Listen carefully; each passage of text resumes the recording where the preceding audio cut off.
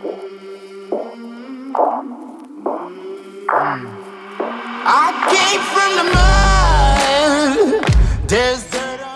right, I think we're live. Welcome back. It is Friday, June 12th. I'm Dan Blute. I'm your co-host here on the Morning Brushback. Thanks for being here. Bobby Stevens, my avid supporter, is here from Chicago. How are you, sir? I'm great. Big shout out to Dan Blute, debate extraordinaire yesterday. That's why I said supporter and not nemesis this morning. Also, we have an awesome guest. Charles Bolden is here. Charles, how are you? Good. Thanks for having me, Dan and Bobby. I appreciate it. Yeah, appreciate you being here. So Charles is the new head baseball coach at the University of Wisconsin-Eau Claire. And they're actually reviving. Are they reviving their program or they're starting it for the first time? Didn't they have one and they stopped? Yeah, they did. They had it in the 90s. They stopped it in 1995. So, man, that's got to be a big – fill us in real quick. Well, that's a big undertaking because we have a lot of topics to talk about today. But what do you do when you, start a baseball program from nothing at a college? Well, I kind of similar – I kind of made it similar to what I had to do for my travel organization. I started that from nothing, and I had no support. I had no financial backing. I had no sponsors. I had no facility. I had nothing. So basically, I had to figure out a way to market to players and to parents and kind of sell my vision. And it was no different than what I did with, starting this program, except for I had millions of resources, obviously way more money, an athletic department, and an athletic director who was supportive, and a school. And that's important also. We talk about not the athletics, but the school is super supportive, from the chancellor and, things like that. So you start from someone there, to make all the boring paperwork for you. Yeah, and then exactly. There's so much paperwork even for baseball. Like for travel team, you have all the parent slips and all that stupid stuff. That takes a lot of time to make all that stuff. So nightmare. Man, it's just like it's like homework, in school when your professors or teachers are just giving you busy work. It's the same thing. That's the part that's not fun, but the fun part is definitely coaching. And now I've got my staff figured out, and I can give them a lot of responsibilities and give them that autonomy so they can do things too. So I don't try to do it all on my own, and I rely on them a lot, and give them responsibility. So it works. That's good. How long did it take you to figure out your staff? I would say everything was fully figured out with everybody. This is June now. I would say end of March. Who is on your staff now? So I've got my pitching coach is Steph Kataska. He's from Illinois. He's worked with Elite. He also pitched at St. Mary's in Minnesota. I've got CJ Kohler.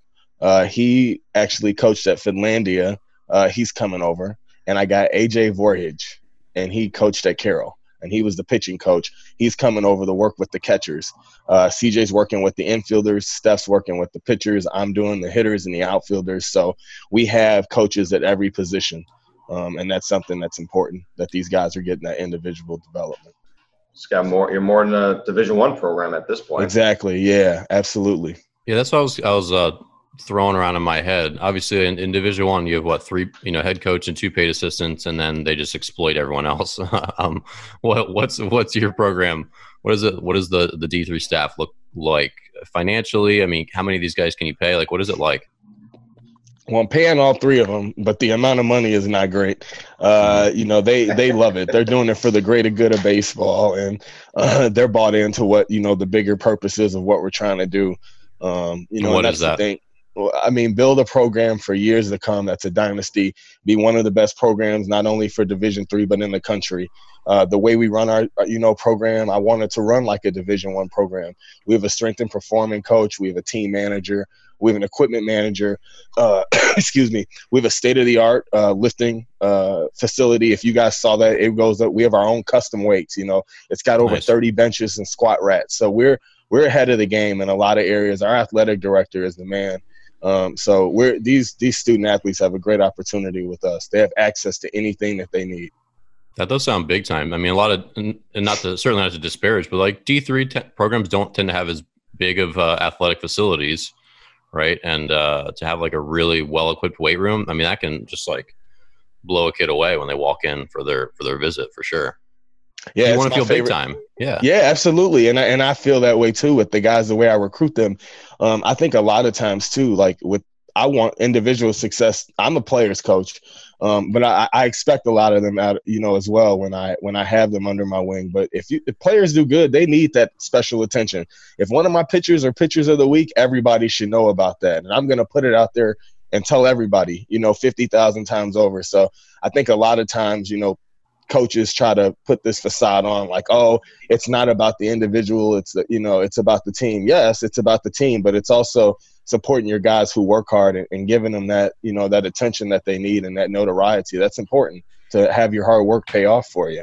Yeah, for sure. For sure. Yeah. And you guys have an athletic department. I'm reading here. It says it reinstated baseball, women's lacrosse, and men's soccer in an age where, programs are getting cut.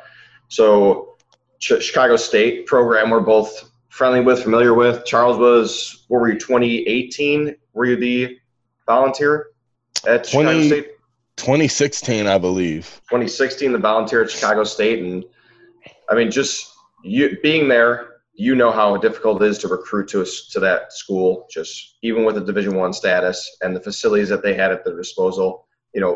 Talk about a little bit about the difference. I mean, it's obviously a big jump, D3 to D1, but what's the difference going on in facility-wise and support-wise that you're getting at Eau Claire? Well, it's night. I mean, it's night and day. And again, but that athletic director actually was at Chicago State, and now he's at Eau Claire. And I did not know that previously, really, until I started looking into the job. Right. And find that out. His name's Dan Schumacher. He and I actually just missed each other. So when I came in, he was on his way out.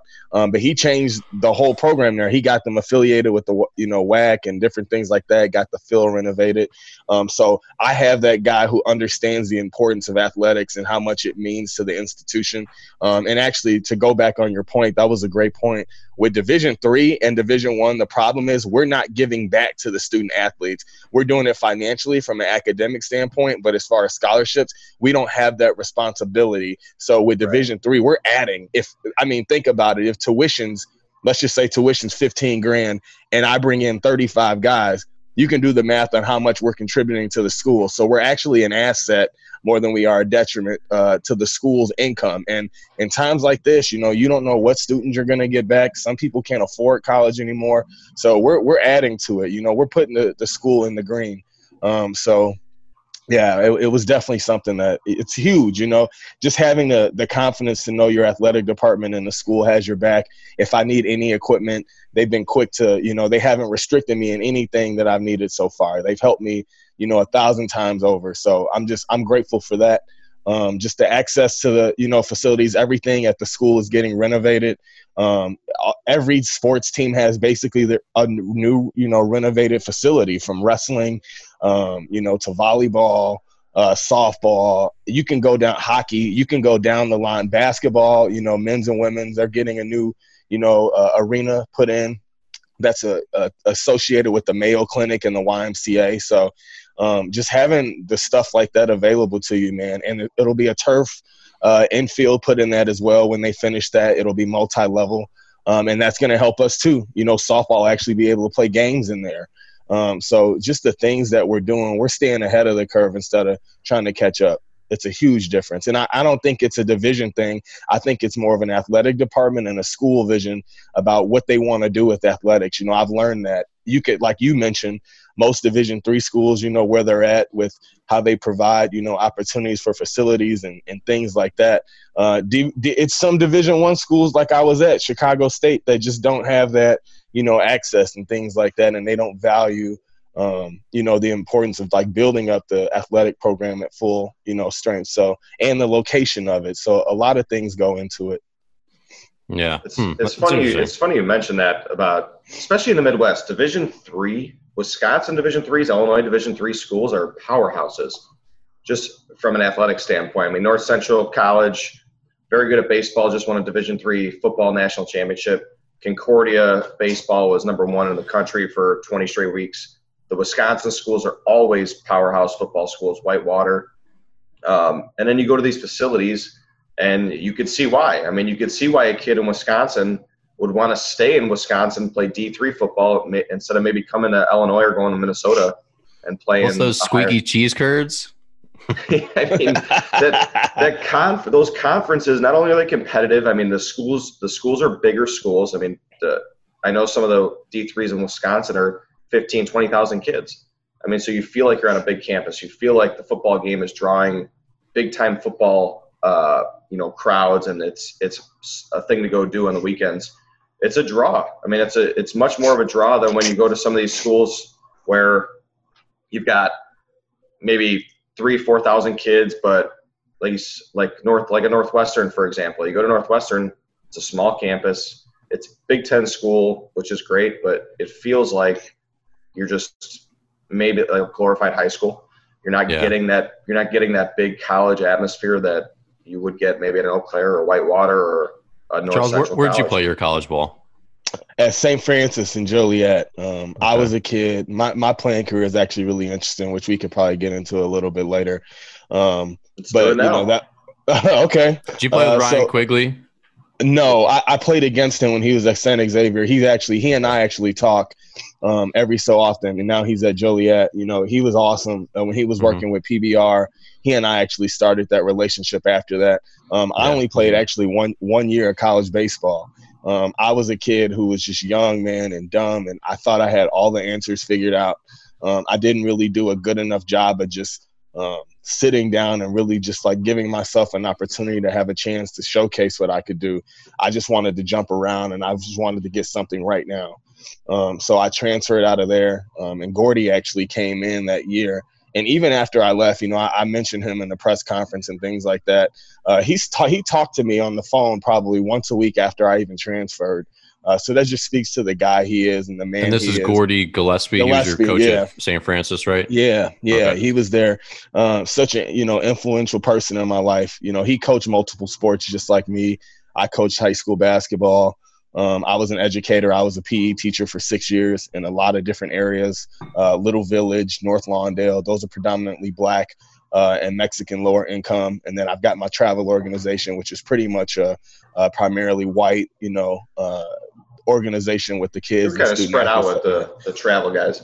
Yeah, exactly. And a lot of those areas are not North Lawndale and Little Village, but with that, played at Oak Park River Forest for high school. So that was kind of something that helped shape me to where I am now as far as being comfortable around different people and seeing the world from a different point of view. Because Oak Park, Bobby knows this. Oak Park's, different. It's kind of the exception. And for that, I'm blessed. But I had a really good career in high school. Didn't hit under 400. So I thought I was the man. I come into the, didn't pay attention to grades and things like that. So school's boring. Man. School sucks. Yeah, and it's you don't realize it. No, I realized it. I realized early on that school sucks. No. I'm saying you don't realize. We can all agree on that. No, you don't realize the importance of just getting it done, because then you end up transferring and you end up doing. I went to 4 different schools, man, and it wasn't even just for baseball, because I signed to play professionally for the Rockford Riverhawks in 2008. And basically, that was I didn't have a full resume, a full season. That was just me, basically off pure athleticism. Then I got a concussion with that in batting practice with a guy who went to Florida. Funny enough, I'm watching ESPNU and he's on the damn TV in the College World Series. And I'm like, you son of a, I wanted to jump through that screen. So I did that. Wait, hold on. How did he give you a concussion? Okay. In batting practice, man. So I'm in the outfield getting reads. And if anybody if you know baseball at all, the only time you're ever going to get pure reads as an outfielder is doing BP, because that's the only time you're seeing the ball live off the bat. So I'm locked in. And this dude's a shortstop. It's a ball that's a tweener, and he's running back full speed after the ball. And I'm running full speed, obviously, to work on stuff. And, yeah, we collided. Boom. Tore my orbital bone in my face, had a concussion. You know how indie ball is. They're like, oh, yeah, we'll take care of you. We want you. Cut. A guy from, the Braves or somebody, got released, and they picked him up, and I was a lost thought. So that happened. Then I went down to Texas the next year to Big Bend, and that was a great opportunity. But for me as a person and as a player, I went away from what was successful. My whole life, that's all I did was hit. I hit, again, like I told you, didn't hit under 400 in high school playing against top competition. And then even at St. Francis and limited opportunities, I did well and got, hits in good situations. And baseball, if some of those balls drop, I might, hit 500 in college with limited at bats that I had. I had like 10 at bats or something like that, and I was 2 for 10, which is 200, but I literally hit like 6 piss rods, and those could have easily been hit. So hit, and then I started working for the White Sox, man, which was a gift and a curse, because I became so technical with my swing instead of just doing what I had done my whole life and just kind of was a natural athlete. I started thinking about, put my hand, like, dude, just see the ball and hit it. In baseball, it's such a mental game, and it's something where it'll wear you down if you allow it to, but you have to try to keep it simple. And that, for me, was something that changed my whole career in my life, because it carried over to my coaching. I changed my swing. I got released. It was such a great opportunity for me there, and I blew it myself. It was nobody else. At the time. Can you elaborate on the so you were a White Sox coach, or you got signed by the White Sox as a player? I just need a little clarification. No, that's a great question for clarity. I worked with the White Sox training organization.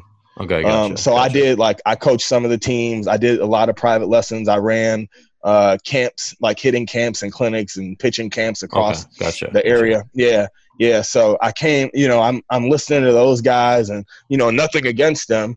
But I'm listening to it too much, and I'm starting to think, well, maybe I need to change this up. And that was such a bad idea, trying to buy into what everybody tells you things should be like instead of staying true to yourself. And that's a bigger lesson even beyond baseball. Sure. That sucked, man. And then after that, I was like, I'm done. Mentally just cashed out. So I went into coaching. I started coaching at St. Joe's in Westchester. Then after that, I coached a little bit with travel organizations around the area. And then I really felt like I needed to do things for myself. I got tired of working for other people. I got tired, of seeing how, poorly things were being run across the board, from being associated with high schools, from, being associated with other travel organizations. I wanted to take things into my own hands with getting student athletes into college. So that's how I got the Havoc started. I mentioned earlier how I started it from, scratch. I always knew I wanted to be a college baseball coach since I was 16. I started coaching and working with the Park District and Little Leagues when I was 16 years old, and it just kind of built, this thing and the momentum, behind it. Steve Jocelyn, love that man to death. He gave me an opportunity to coach at the Division I level. Not many coaches start out coaching college baseball at the highest level.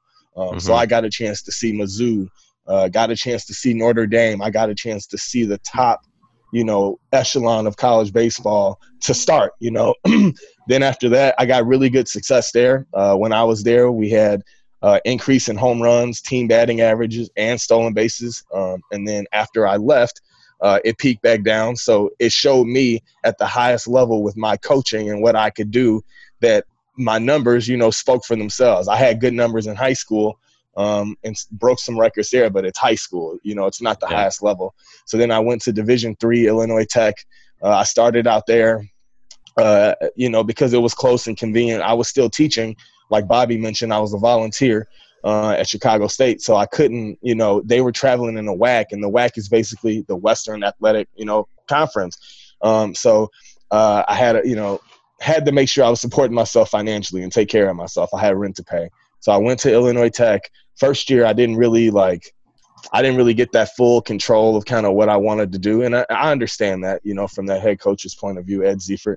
But then the second year, he gave me full control, and we took off. We set school record in home runs and stolen bases. We stole almost 115 bases. We were like 15th in the country for Division III. Offensively, we were in every top 4 category, every category in the offense. And the only other school that was up there with the offense in every 4 categories was Concordia. And again, Bobby mentioned earlier that Concordia was number 1 in the country for a long time, and had a lot of, college World Series experience and things like that, and they were beating all the schools in the country that were top teams. So let's talk about stolen bases a little bit. Yeah, it sounds like you really kind of like validated that what you were doing, contributing as a coach, was really working.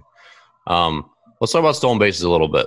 First question: What's the minimum? So I think we all know that you don't have to be, and often the best base dealers are not the fastest guy on the team. But you have to have a minimum speed. Yeah, like my teammate Phelan Lentini was probably a 7 flat runner, especially in his, like I played with him and he was like 39 years old and still stealing like 40 bags a year. Wow, what an annoying player. Like, Phelan. Not as like a personality, just it's like, dude, stop dancing around. Just get your lead off, damn it. Like, stop jumping. He's smart. It's like a must-see TV when he gets on base. Like, he's that guy. Stealing bases is an attitude, and this guy has that attitude. Yeah, so my question is, obviously you have to have a lot of savvy and know what you're looking for to get great jumps. And like this guy, Phelan, really had that. But if you're a 7'5" runner, doesn't matter how much savvy you have, you're not going to be a good base stealer.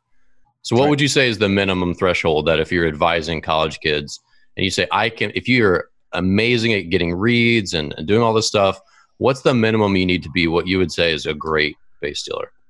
Well, first, let me say we didn't have, and this is not, I love my Illinois Tech guys, but they weren't exactly freak athletes. So it's just more of a matter of actually just will, and also being smart, understanding counts where you can steal in where a breaking ball is going to come, right? So if you're stealing in a fastball count, obviously the catcher, can get rid of it and throw you out. Faster guys can run with that. But if I know it's 1-2, 0-2, counts like that where our hitter, depending on where we are in the lineup, if our 2, 3, 4 hitters up, I know they're going to see breaking balls. 5 hitters up, he's going to see breaking balls. So understanding the situation and knowing, trying to and honestly watch the pitcher, watch his timing. What's his move like? How long is he taking when he comes to a set? Is he getting a high leg kick or is he short stepping when he gets the ball with runners on base? So it's just small detailed things that you can get.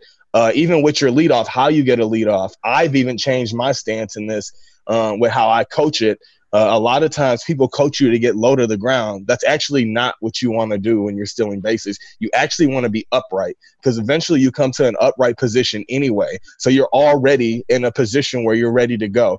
It's harder working from down to high as opposed to already being high and being in a position like on the balls of your feet instead of being flat-footed and different things like that to get good jumps. So, well, your body's going to figure out its spot, right? Like you're going to do that. Why am I so outdated? You're going to do that plyometric step. Yeah. Like your foot's going to come back before it goes forward, right? I mean, is that what you coach or do you coach because this is a sometimes hotly debated thing. It's not really, I don't think it's really that much up for debate because when you watch the world's best base runners, when they take off, their front foot goes back with that plyometric step. Their body figures out, I need to get this foot under me so I can go, where some coaches teach it to dig in and then go. I mean, where do you fall on that? Hopefully I didn't. It's funny. I actually don't teach either one of those. I teach with your lead hand, and I teach using your hand as leverage. So getting back to the bag, you use your hand and kind of rock with momentum. So now when you're stealing that base, you rip open and you actually explode through it. So I'm more or less not No, yeah. I'm all about, which is fine. If you don't, they're just going to do it the way the body finds is most efficient. Yeah. And that's, I think, what people's point is, that if you're trying to coach them to mash your front foot, your lead foot into the ground and then put all your weight in and then go, your body actually doesn't want to do that. Your body actually wants to say, I don't exactly know what the best takeoff position is. So when I say go, their body moves their foot backward. It's called a false step. It moves back. And just saying like, this is where the best spot is to take off. And then that low body angle takes off, which makes sense why you don't want to be low, because your body's going to reset essentially anyway. Yes. 1,000%. And you hit on that right on the head. So I don't, and that's where baseball with coaching gets screwed up, because a lot of guys overcoach the game. I try to keep everything simple. So my thing again with that front arm, right, that waving like that. So now you're constantly moving and you're on the balls of your feet. The most important part is just being an athlete and having balance. And that's with hitting, fielding, whatever it is we're talking about, basketball, football, right? You need balance as an athlete. So you need to be in a good athletic position, right? But you have to have a good base for what you're doing with your lower half and just explode. So again, the reason why I teach more upper body and using that hand, that front hand, because when you whip it open, you're explosive when you're reactionary, and then you're also diving back to the bag with that. So that allows you to kind of control your body.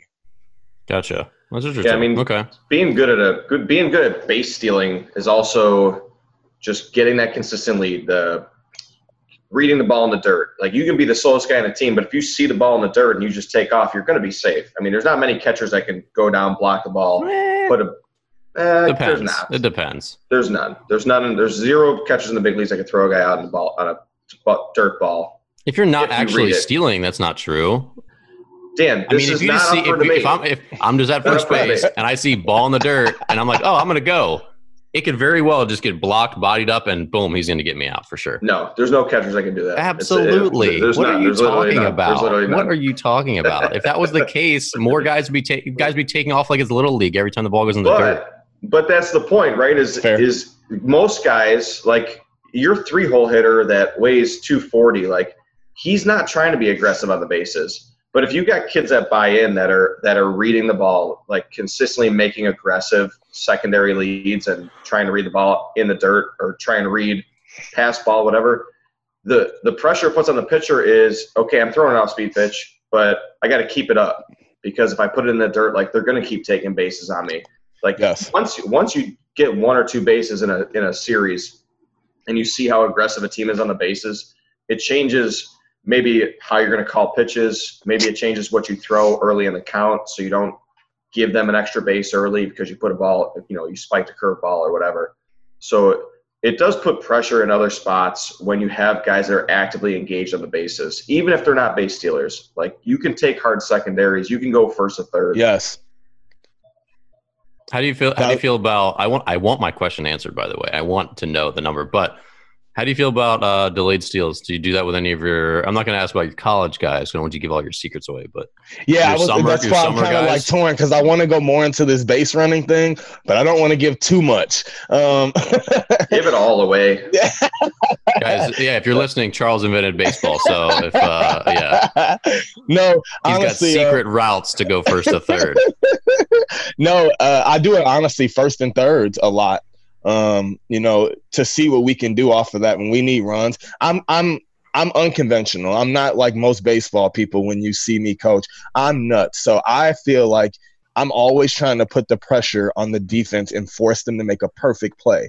You have to throw the ball. You have to catch the ball. You have to throw the ball again. And now that person has to tag you and make a clean play. So my thought process is put the pressure on them to be perfect. If they're perfect and they get you out, we tip our cap every single time, right? But we're going to force you to do everything the right way, because we have the momentum in that situation on the offense, right? We control the pace in that situation. So we want to speed them up. I try to speed teams up and force them to be like, oh, man, I do walk-offs. It's worked at the D1 level. It's worked at every level. Like, people get mad. Teams are going to hate me because I do stuff like that. And they're like, oh, okay, well, stop it. Right? That's how I feel about it. But I'm constantly putting pressure. I bunt a ton. I bunt and run. I squeeze. I could squeeze in the second inning and not think twice about it. If that's something where I feel like it gives us momentum and it forces, again, the defense to be on their heels. And they're not ready for it. So my goal is to try to manufacture runs,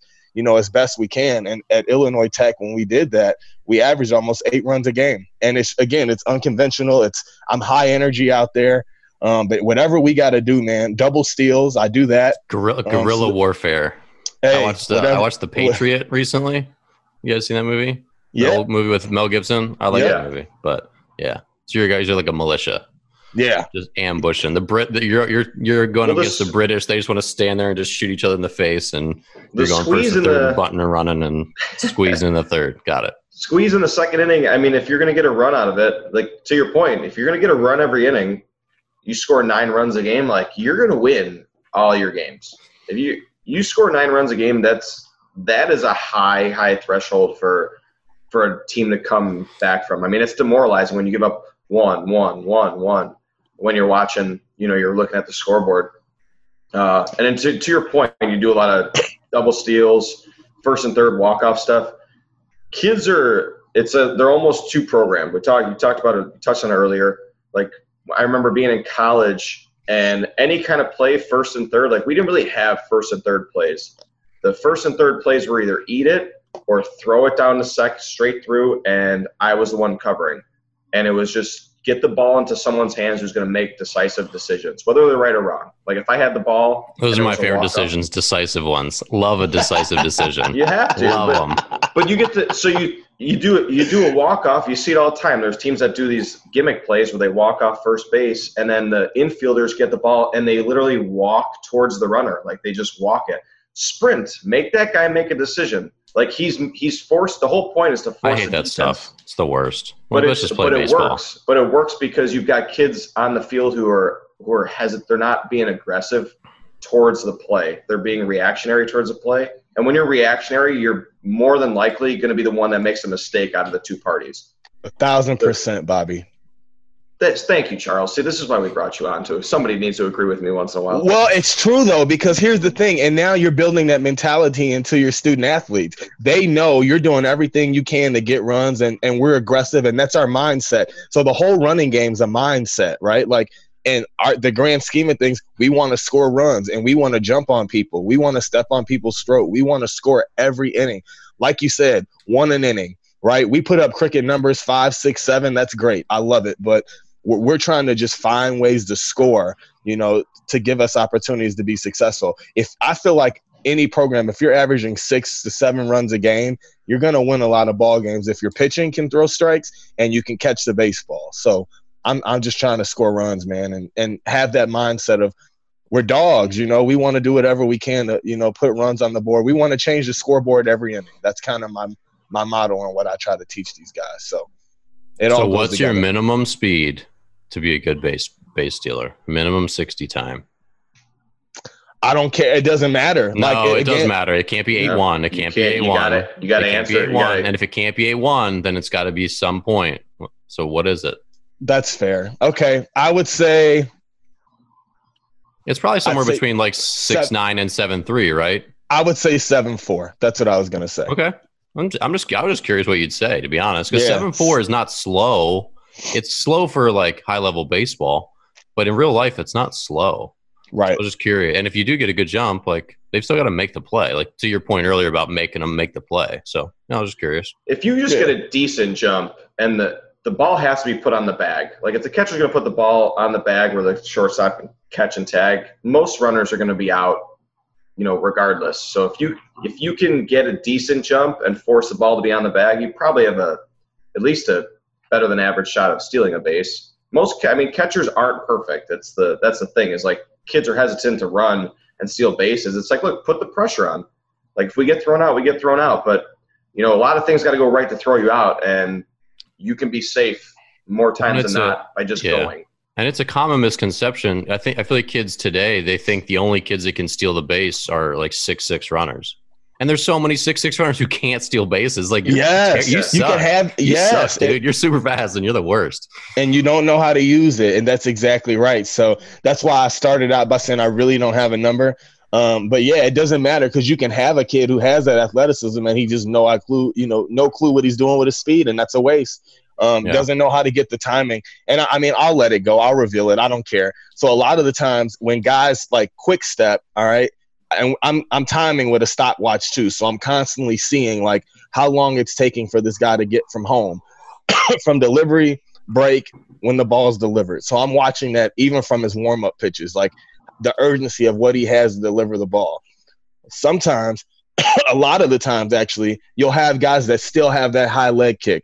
So you got a guy with a high leg kick, you can cheat a little bit and you can kind of say like, hey, on the leg kick, this guy's 1.9 from his hand. So bad. Just so bad. So it's like, who teaches these people this stuff? Yeah, but it happens a ton, man. Again, at Division I level too, right? It doesn't fail. So just studying it and paying attention to what the guy's doing, seeing if he's consistent with, his ball delivery and, how fast he gets rid of it. That's a lot of it too. Yeah, because for those of you listening, like in pro ball, basically the standard is like 1.3, 1.4 or less. That's when you start your delivery to when your ball hits the catcher's mitt. So that includes the flight time, which is 0.4 of a second. So it's 1 second start to release, and then it does its thing. And so if you're thinking about it, in pro ball, the only guys that can really steal bases are like 7 flat or better runners, and really more like the guys that are 6'8", 6'9", or faster, right? And even the guys that run a 6'6", who are still rare, they still get caught sometimes. So if you're thinking like 6'8" plus 1.3 means you still might be out stealing a base. Then if you add a big leg kick and you're a 1.9, that makes literally every player on the field in pro baseball could steal off you. Like almost literally every player. Because now you only have to run like a 7.5, 7.6, and everyone in pro baseball is fast enough to do that. Mm-hmm. So, and then in travel ball, catchers are throwing a 2.4 to second base. They all throw it 1.8, but really they're throwing like a 2.4. True. You start doing the math, they've got 4.5 seconds to get to second base. Yep. Like who can't steal like that when you have this huge leg kick? Like coaches got to teach it better. Exactly. You're dead on with that. But the problem is the opposite is a lot of coaches say a slide step is just like pick your leg up and go, and then pitchers get all out of whack when they do that. They're like it's like there's no in between. I teach the little kind of like quick counter movement, which is what most pro guys do. But for whatever reason, it doesn't trickle down to youth baseball as much as it should. It seems like it's only like big leg kick or I just lift my leg and go, which is hard for even pro guys to do. Yeah. You can't just pick up your cleats and go. You end up rushing and falling down the mound a little bit. And that's why guys struggle to throw strikes and they hate it. And then they go back to their big leg kick. You got to find that balance. But yeah, I try to teach explosion off your back leg. Hitting and pitching, if you really break it down, are so similar in mechanics. And what you need to do. No, they really are. 100% agree. It's almost identical. Foot, hips, and hands. It's same thing when you hit to be on time. Same thing when you pitch. You land with your front foot. You got to rotate your hips. You got to bring your hand through. People don't realize how close that really is. But that's another discussion too. But I teach just being explosive on your backside, right? And not selling out and not trying to rush it.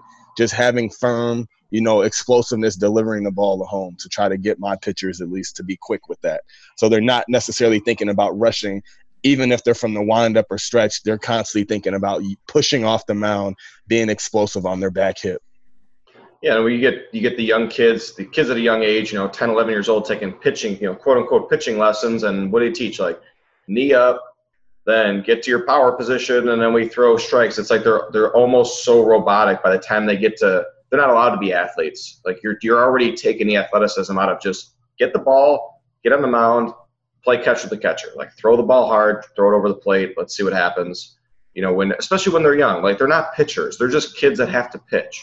You're not really a pitcher until you stop doing everything else and you only pitch. Like, and at least in my opinion, like even our best 14, 15, 16-year-old kids that are two-way players, like they're not pitchers. They pitch.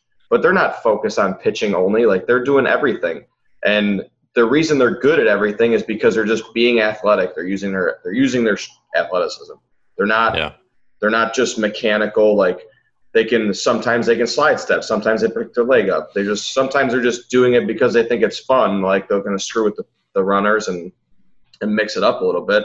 But then I've got some kids who are as young as 9, 10 years old that have pitching coaches. It's like your son doesn't need a pitching coach. He just needs to learn how to play catch, and you can do that with him. Because if he can throw to a general area, he can pitch, especially when they're really little. I want to counter that, though, Bobby. You see a lot of kids with arm problems, and you see that because they don't know how to throw, and they're using all arms instead of understanding how to use their whole body. You get kids that, when they're young like that, too, and especially the kids that are above most of the other ones, they're just so raw with what they're doing. They're just throwing, like you mentioned, throwing the ball, and they're using a lot of stress on their arm instead of understanding how to really use your whole body, how you're not even throwing from your arm, you're throwing from your lower half and the torque that you get when you explode, when you get to your break point and you come downhill. And also striding, right? Getting your body length, different things like that to close the distance and the timing, from the hitter, from the pitcher's mound. So it's just stuff like that. But I think I see a lot of kids and they get overpitched and overused, with dad coaches or, different things like that. I will say travel organizations are a little bit better. But then when, you get a lot of time, these players, man, they don't know how to throw and they get arm problems at 12, 13, 14 years old because they're being pitched too much because they're trying to win and nobody cares about what you did at 14 years old. And I do. When I call kids and recruit, I want to know what your trophies. What is your, show me your trophy wall. Give me a couple photos. Yeah. I want to see it. And then you get guys that don't. They're just all arms. So it takes finding the right person who can really break it down to you to where you understand how your body works. That's the biggest thing. Knowing how your body works and getting it to be successful, because there's always, whether it's hitting or pitching or whatever you're doing, there's a right way. It doesn't matter how you start, but it matters how you finish for all of it. Whether it be me, you, Dan, whatever. We all may look different in our setup, but when we get to our hitting position, we all have to look the same, right? Yeah, we may look different. Mm-hmm. Yeah, we may look different in the way we deliver, but we know we got to finish across our body, and that's something that can't be changed. So stressing things that are absolutes and trying to get that into, the players' heads or something, that's how you get to the next level of success when you're coaching them. Yeah, and that's kind of how I would explain it when I'd be doing my initial pitching analysis with a new client. I'd be like, hey, what's the difference between a minivan and a Ferrari? Like a lot of things, but they all have tires, engines, axles, like seats, steering wheel, and that's how pitching mechanics are and hitting mechanics are. There's going to be the same stuff that all the good ones do, but all the other things are going to be different, but those are still cars, and you can still be a pitcher even though you don't have to look like the next guy. So yeah, that's a good point. Yep. Yeah, Dan, you touched on something I want to ask Charles about. It's the recruiting. So you're a new college coach. How are you navigating recruiting now? Especially, you can't go out and see. You can go out and see players. Division III can go see players now, I believe. Is that correct? But when you're locked in the house, how are you recruiting guys and quarantine recruiting? What are the basics? I'm laughing. I want to cut it. I'm laughing because with the digital recruiting. I wonder if anyone's ever been catfished. I wonder if some player was sending you video and wants to come to your school and they just don't actually exist. We could do this. This would be amazing. Let's find some old video of a kid from 1998 who throws fuel, and let's hey, I'm Johnny Smith and I want to come to Vanderbilt. And just be definitely good enough where they start talking and then just he never existed. That would be awesome. Dan, just get old videos of Dan. Anyway, okay. I'm done. It's been a lot of it is video stuff, and a lot of it's talking to coaches. So for me, when I'm watching a video on a guy, I'm not looking at results of what he's doing. As far as players, coaches are sending me when the kid hits a home run. Okay, well, I don't care about that. I want to watch a ball that he rolls over on, because I'm seeing what he does in his swing. I'm seeing what they do off the mound. I'm looking for, are they being consistent? And I just hit on it a little bit. Everybody has to finish the same way. Doesn't matter who you are across the board. So I'm looking to see how they're getting to that point of consistency with their body and how it works and how I can help develop them. So the way I break down the video is maybe a little bit different, but I could see a guy swing one time and have an idea of the type of hitter that they are, kind of for what I'm looking for and what we want to do with them. Same thing with pitching. So it's just mechanical is what you're looking for. It's not results. Okay. How important are grades? Huge. And again, we talked about that a little bit ourselves off. It's huge because it goes hand in hand. And I try to deliver the message to these guys that it's life. I've got a daughter. It's her birthday, by the way. Happy birthday, Charlotte. We love you. She's 1 year old today. I don't know you, but you sound great. She's awesome. So yeah, it's just, understanding that when you have to provide for your family, once you get beyond baseball and you become a real man, just the priorities in life and what you need to do and just the structure that you need to have. All that stuff is set up by grades. And to me, I don't talk about it a ton in recruiting because to me, it's just an expected. You know exactly what you need to do coming in the door. I hit on and I literally do that. Exactly what you need to do. I expect you to do it. You have all the time in the world in college where in high school, it's the same boring, repetitive thing every single day. It's a job. But in college, planets, you got to learn about the dinosaurs. Yeah. What the different continents are. Pangea, who cares? In college, you have more time, right? Because on Monday, Wednesday, Friday classes, those are 50 minutes. And then Tuesday, Thursday classes are 90 minutes. So you have a ton of time. So it's about time management. I try to explain that to them about how they need to, balance everything. But you can't be, that's why I say student athlete first, athlete second. So kids they don't realize how much different college class schedule is in high school. High school, you're 8 hours a day. You're going to class. You've got, you go to math every second period. You go to English. College, it's you're almost self-learning. Like you can miss class. Like they don't 4 hours realize a day or 0 hours a day. It's whatever you want to amazing. do. Whatever you want to do. Yeah. It's like great. that first semester of college, you're like, this is the easiest school I've ever been to. You know, well, I used to miss class and have girls in the class take notes for me. I probably shouldn't say this out loud, but I would do stuff like that all the time. Hey, this is how you get recruits. Coach Bolden is relatable. Man, see, I couldn't have, man. So when we'll recruits edit that part out for Charlotte. So when she watches this in 10 years. No, listen, Yeah, I don't edit anything because my thing with her and parenting, if she doesn't learn it from me, she's going to learn it from somebody else in the street. And I'd rather have me teach it to her. So she already has it. The last thing I want is her to come home and tell me something that her friend told her. Okay, so she's learning today that she should get boys to take notes for her. Got it. No, she's learning that she hates boys and she loves daddy. That's a good point. You won't talk Fair to boys till you're 30.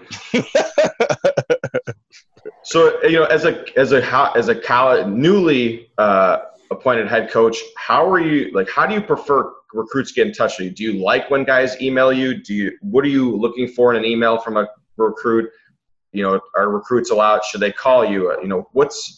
If you're watching this and you're a 17-year-old kid or you're a junior going into your senior year and you're looking at trying to get in touch with college coaches, how do you prefer they get in touch with you specifically? And what are some key things they need to include in when they're reaching out? That's a great question, actually, and thank you for asking that. Myself, personally, I got my own scholarship in college. I didn't wait for the coach to help me. And that's kind of like my whole, mentality and makeup. But yeah, I email coaches all the time, gave them my numbers, my statistics. And back then video wasn't as the technology wasn't nearly as far advanced as it is now. You can literally snap on your phone a video. Send a VHS tape via mail. Yeah. You have to do that back in the day. No, you but did. You actually it's did. Right. Yeah, I know. That's what I'm saying. It's not the same thing. Video, I just want to see them. I love players that want to take initiative, who want to be good. So I did it as a player. So I encourage all of you, whether you're coming to Eau Claire, whether you're going anywhere, don't rely on other people. Use yourself as a resource. Don't rely on your travel coaches. If you really want something, find a way to make it work and go get it yourself. Send videos, tell yourself your story about why you want to play collegiate baseball and give some stats to back it up. But the biggest thing is video, so coaches can see it. Yeah, you have to sell yourself, right? Yes. No one's gonna sell you better than you can sell yourself, especially when you're reaching out to some schools that you generally have interest in. You have to. They're not just gonna come walking through the door. And it's tough to convey that to some kids. You get a lot of kids. You ask them where they want to go to school, and then it's like, well, have you been to their campus? Do you know anything about the school? No, they just know that University of Illinois is in Champaign, and they like Champaign because they see it on TV or they see the basketball. They see Champaign on TV. Who's putting Champaign, Illinois on TV? Who's putting Champaign on TV? U of I, Big Ten basketball. Okay. They see it, but they know, the big. Everybody knows the big schools in their state. You're in Wisconsin. Everybody knows Wisconsin. Everybody knows Wisconsin. But if wait, what does that mean? Everyone knows Wisconsin. The University of Wisconsin. Everybody knows the Badgers. It's all straight Badgers. I'm like, that's probably one of the states that people don't know much about or care about. Who cares about Wisconsin? They got cheese. Easy. I love the state of Wisconsin. They help pay my bills. I love that university. Okay. No, I think you always say that. A big thing that I want to say, though, with that, you have to be realistic as a player, okay? I understand that you want to play at the highest level, but are you is that something that is capable of you doing? You have to be real with yourself, okay? If you're not a Division I player and you don't truly understand what it takes to get to that level, ask somebody who you trust, okay? Don't send videos to schools.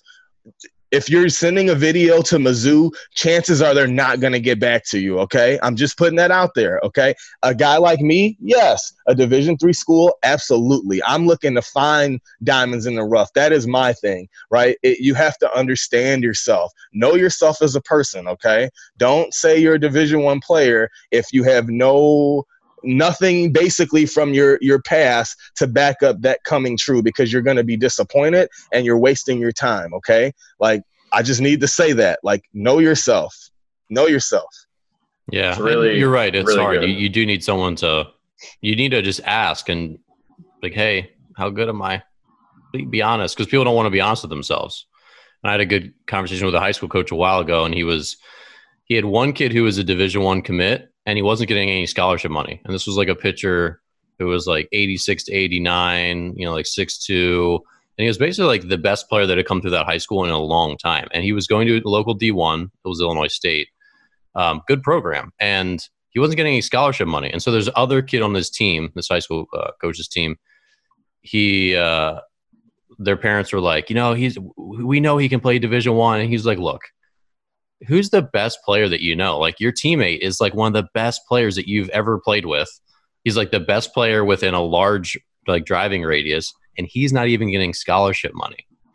You're not a Division I player. He was just trying to gently break it to this kid, like, you're not on his level. That's why these schools aren't calling. He's on that level, and he's not even getting any money.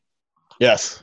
Like, I mean, they stick out. Those guys. Yeah. Is he a Division I player? Like, there's never been a kid that I've seen in youth, like, where somebody asked me, like, can he play Division I? And if he could, I wasn't emphatic about it. Yes, he's 100%. He's the best player at his high school. He's the best player in the area. He clearly outperforms everybody. Like, those guys are clearly head and shoulders above everybody else. They're not fringe guys. They don't bat sixth on the high school. They smash. Yes. They're scary. Yes. You just want to walk them. They're freaks. They smash the ball. They're freaks. Yes.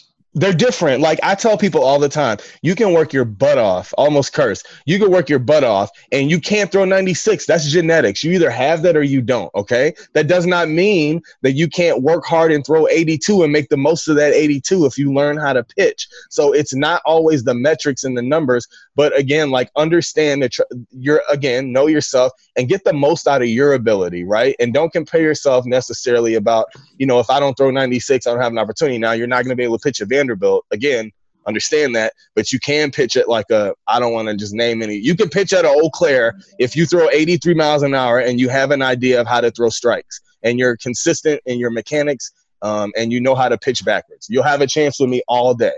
But again, just, it's hard work, man. Yeah. It comes down to that.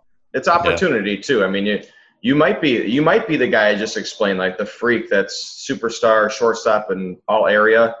But that doesn't mean you're going to play at the D1 because everybody is you on that team. So are you going to go there and be happy sitting for maybe all 4 years? Mm-hmm. It's going to be like you got to pick by fit. I mean, if you're a Division I player and you're a guy that's going to show up on campus day one and be a dude, you know that already. Like, you were identified when you were 13 years old. Like, you've already been drafted, probably. You just have you have something that's different that sticks out. Your worst day is still better than everybody else's day on the field. Like, you're just that much better. Yeah. And you don't want to be that guy. Like, you don't want to be the guy that sits and watches. You want to be the guy on the field. Yeah. And I have a good story, actually. I mean, it's literally that exact thing. So when I was playing in middle school, I played in the Baltimore Metro League, which was like the best league here in the Baltimore area. And I had a teammate named Mike Ficini. And we were real close, and he ended up moving away to North Carolina right before we both started high school. And like, we stayed in touch for a little bit, then we kind of faded out, and we didn't really talk that much anymore. Bad friend, and I would look at bad friend. Yeah, bad friend. But I checked in on him a little bit, and we were similar in build or whatever before he left. He grew up, became 6'5", and he was North Carolina State Pitcher of the Year or Player of the Year 2 years in a row. Jeez. And I heard that he was basically 6'5", throwing 88 to 90, basically the best, again, one of the best pitchers in the state. Went to UNC, played for the Tar Heels. Never played. 4 years. Do you know who his teammates were? What time period that was? Andrew Miller. Daniel Bard, Robert Woodard. I mean, can you imagine being the state player of the year twice in a row? Like, his high school, he one of those big high schools that I think he won 2 state championships with them. And he got 30 innings lifetime. Yeah, but the problem with that is everybody at that level has done that. They're equivalent to you. They're that's the thing when you get to the college level, people don't realize it's a national thing, right? You were the best guy in your area, but guess what? You're on a team full of 30 guys that also were the best guy in their area, that were also Gatorade Player of the Year nominees, that were also first team All-State, also hit 400, and 500 in their career with 16 home runs. Like, everybody is equal His teammates were second-round draft picks, fifth-round draft picks. And then after a good freshman year, he's like, all right, maybe I'll – well, and I don't know this because we didn't talk, so there could be other context. But I remember seeing him on TV in the College World Series just like in the dugout. So it didn't seem like he was hurt or anything. But, like every year at a school like that, it's like, all right, you have a good freshman year. Now you're hoping you'll get some innings the next year. But then guess what? They signed 4 other pitchers who were fifth-round picks. And it's like, oh, now they're ahead of me too. It's like – And if you're that good and you're a kid and you're someone who's got work ethic, like – with this specific pitcher you're talking about, if he would have went to my college, NIU, or like Elon, like there's a lot of really good schools in North Carolina, like UNC Wilmington or Charlotte. He could have been like a Friday starter. Yeah, the Friday starter, and now you have a chance to. So, Charles went to high school with a kid that I worked out with, Rory O'Connor. Charles, you remember Rory? I think 1,000%. He actually just got a head coaching job at Lighton. I talked to him. He committed to Florida State, like dream school.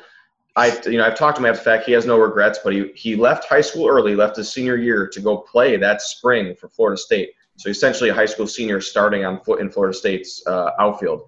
And then he plays, starts 30 games, which is really, impressive for a freshman at Florida State University. Does okay, hits, 250-ish. And then the next year, the new crop of kids who are his age come in. And all of a sudden, he still finds himself as a spot starter because who do you have coming in? Buster Posey, Tony Thomas, like all these superstars. Are they good? Who's that? And Posey guy? And you're the kid, and they're Florida guys, they're Southern guys, and you're a kid from Chicago, suburbs of Chicago. And I go to NIU, and I struggle my freshman year, but I never sit. I never, I'm on a high scholarship.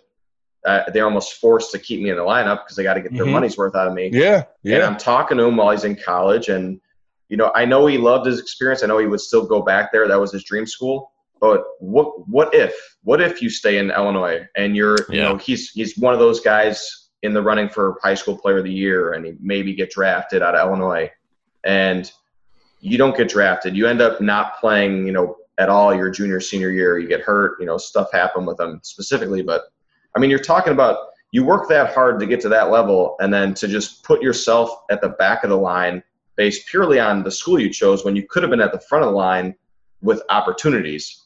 And I just, you have to pick a good fit for yourself. I mean, be realistic. You go to some of these schools, you go out of state, you go to Florida, and you're a kid from the Midwest. You're not one of those guys. Like, you're just not prioritized. You're already behind. You're behind. Yeah, in-state guys, yeah. My dad has a quote, and I remember this forever. And I wish I'd have realized it more while I was actively playing. He always used to tell me, be a big fish in a little pond.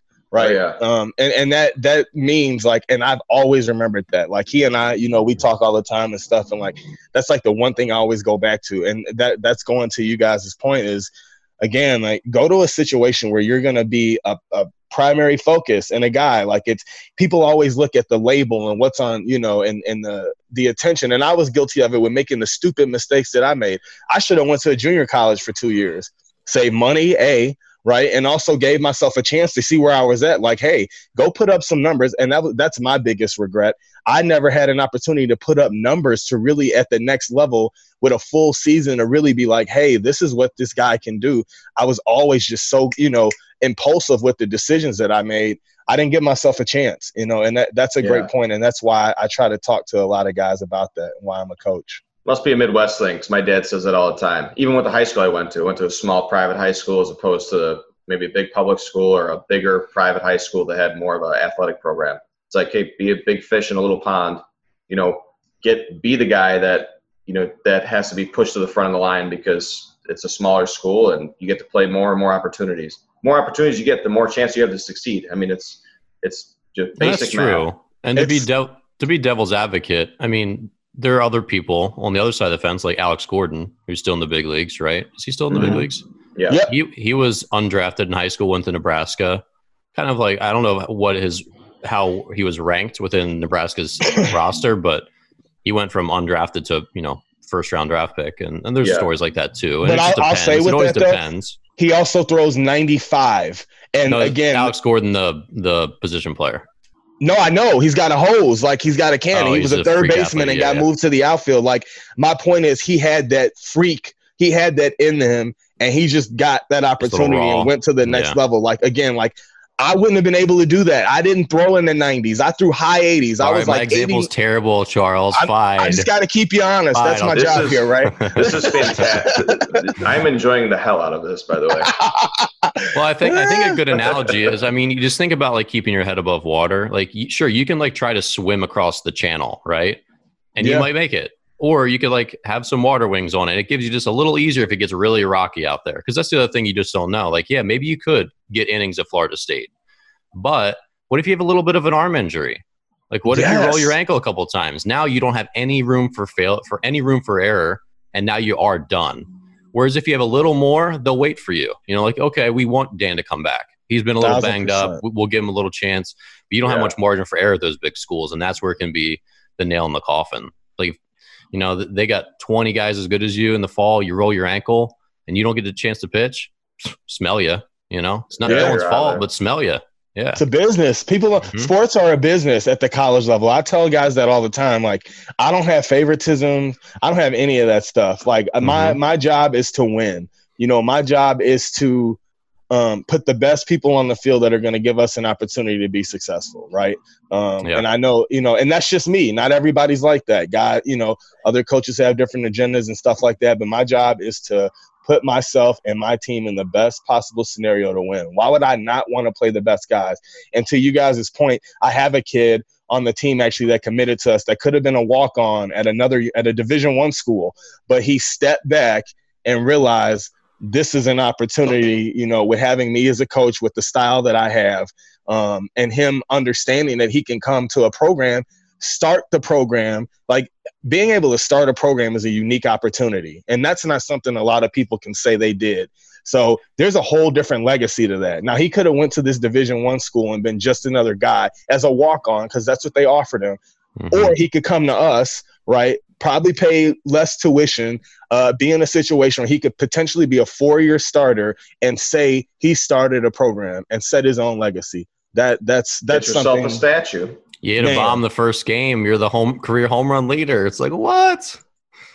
It is. You know? I mean, that is a thing, though. Like, you know, not everybody makes it to the pinnacle of their sports profession, right? Like, he may never get to the big leagues, but he could be, you know, he could be the best player in Eau Claire history for a long time if he pans out, or he could be the all-time hits leader and first all-conference guy. Like, that stuff is cool when you're, you know, if I was, you know, my age, our age, looking back, 35, like, if you have those accolades, those are cool things, cool plaques on your wall, you know, nice, good memories, nice things to talk about. You know, if they get brought up, you talk to your kids about it, like, hey, like, I wasn't such a terrible person and baseball player. Like, look at this. I'm Eau Claire's greatest player.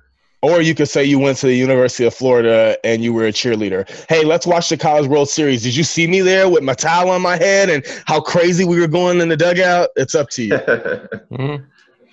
Yeah, well, and last point here, because I do want to switch to the Black Lives Matter stuff, and we want to cover that at the end. But in your experience, like, you've been around, all of us have been around and seen different programs. Do you feel like people have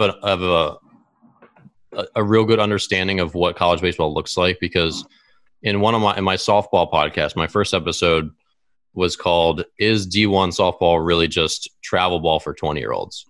And when you go to the field and you see that there's really just parents and grandparents and a couple other athletes from other sports and boyfriends and girlfriends, whatever, that's essentially the experience of most Division I baseball programs, pretty much all Division II, Division III, and junior college, right? It's just parents watching.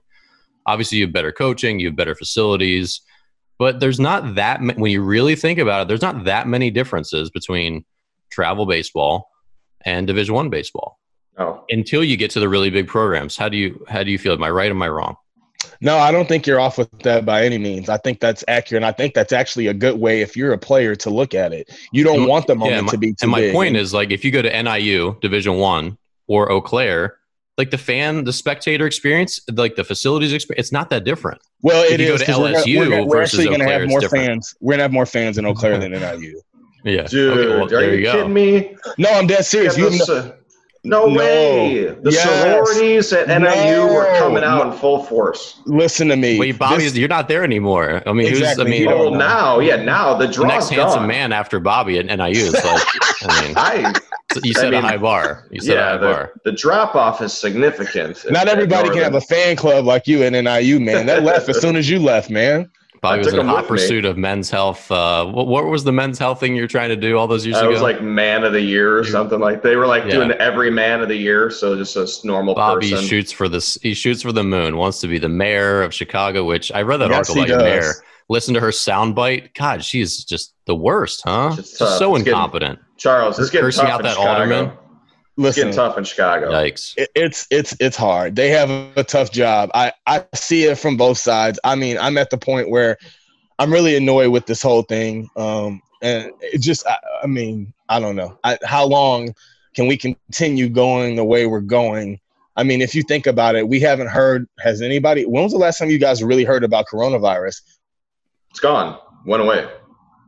Well, it still very much exists. It's just the protests have completely taken that over. So my question is, if you allow something like protests to outweigh something that's a national pandemic that put everybody on shutdown, right? Now we're in the situation that we're in. Like, what are we doing? Like, how important is it? Is it still that important? Because really a pandemic, obviously, right? That's life. People are losing their lives, and obviously Black Lives Matter is the same thing. But like, my thing is just, how important is this? What are we doing? Like, are we stressed? Like, I just don't get it. I feel, and everybody's just kind of, I don't know. It's crazy. That's a whole nother topic, though. I don't want to get into politics. It's tough to navigate what's being reported on, what's getting airtime. Like, obviously riots, the protests, everything that's going on now is getting a lot of airtime. But the last 2.5 months, coronavirus was getting all the airtime. And you only know what's being reported unless you're really digging into, things that are going on in the country that you have to almost seek out that information. And most people aren't seeking out extra information. I was going to say that. Yeah, most people are not just seeking out extra information. There's a lot of people, especially people in the generation before us, our parents, like, they watch the news, then they know what the news tells them. So, and that's been their way of, getting information in the world for 50 years, which isn't wrong. It's just, that's all that they only know what they're being told. So the last, prior 2.5 months, coronavirus. Now it's, protests, riots, Black Lives Matter, until the next thing comes along, and then you probably won't hear about coronavirus or Black Lives Matter until something pops up again, where it's head of I get that. I get what you're saying with the news cycle, but the protests have been significant. I mean, this has been what wouldn't they have overtaken? And I think all of us are probably ready for a distraction from COVID. Yeah, definitely. No doubt. So you're in a unique situation, Charles, because Eau Claire is about 90 miles from Minneapolis. I think I looked it up. So an hour and a half. Yep. You're close to the area where all this stuff started. Got a lot of players from Minnesota too.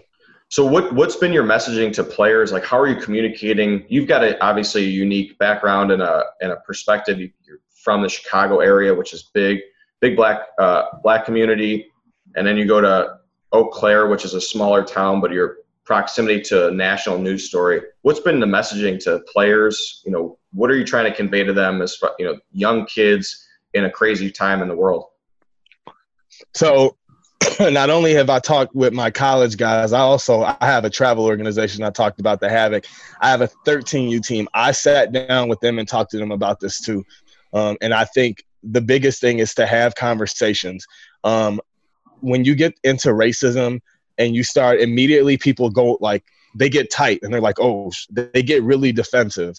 So I think, and don't get me wrong, being a black man, I could tell you countless stories about the injustices that I faced from being, racially profiled by cops, interactions, being called the N-word. I could go and now if I react to things like that, yeah, I'm held to a different standard. So if I respond and I go beat somebody up, if they call me the N-word, now them calling me the N-word is completely gone out the door, and the only focus is going to be me and my actions for what I did. So I understand, and I understood from a young age that being a black man, especially educated in America, I'm 1%. I'm less than 1%. right? And I'm blessed to have the opportunity to be around different people. You know what I mean? And not everybody has that exposure. I think the biggest thing that people really need to do is listen. Shut up and listen and have compassion for people. And I know it's a black-white thing, but I don't even like that, okay? Because I could use all my experiences and I would not be where I am right now in the world. Racism is a world problem. Everybody deals with something. Irish people dealt with something when they came over. Women deal with it right now. They make 81%. Canada, 81 it's still really bad. Did either of you see that video of that police chief, that Indian chief from Canada just getting beat up, getting out of his car by cops? Yeah. He got pulled over because his license plate was expired. He was out of his car for 4 seconds. Cop pulls his arm, and the other guy, another cop comes off screen, runs over and tackles him. And they just beat him. I mean, it's incredible. And then the Royal Canadian Mounted Police said, we reviewed the video and we didn't find any reason to review it further. It's like, are you insane? You just tackled the dude out of the blue for having an expired license plate? Now, ridiculous. The Apparently problem, that runs really deep there too. Yeah. Yeah. Now the problem though is black people make up 13%, and I think 7% of blacks are female. So now I'm a small percentage. Okay. So now if you kill 5 black male, you're almost destroying the percentage a great amount. And now those black children don't have a father. There's no husband. Like, I think a lot of times in minority communities, you need to understand how the society and the way these things are set up. It's systematic, okay? And it's not an excuse. It's not made up. It's the reality of the situation. I am a college degree, okay? It's hard enough for me getting a job, let alone being from an area where everything, if you look around it, it's a third world country, right? And people only, the biggest problem that I have with everybody, people only care about things that affect them.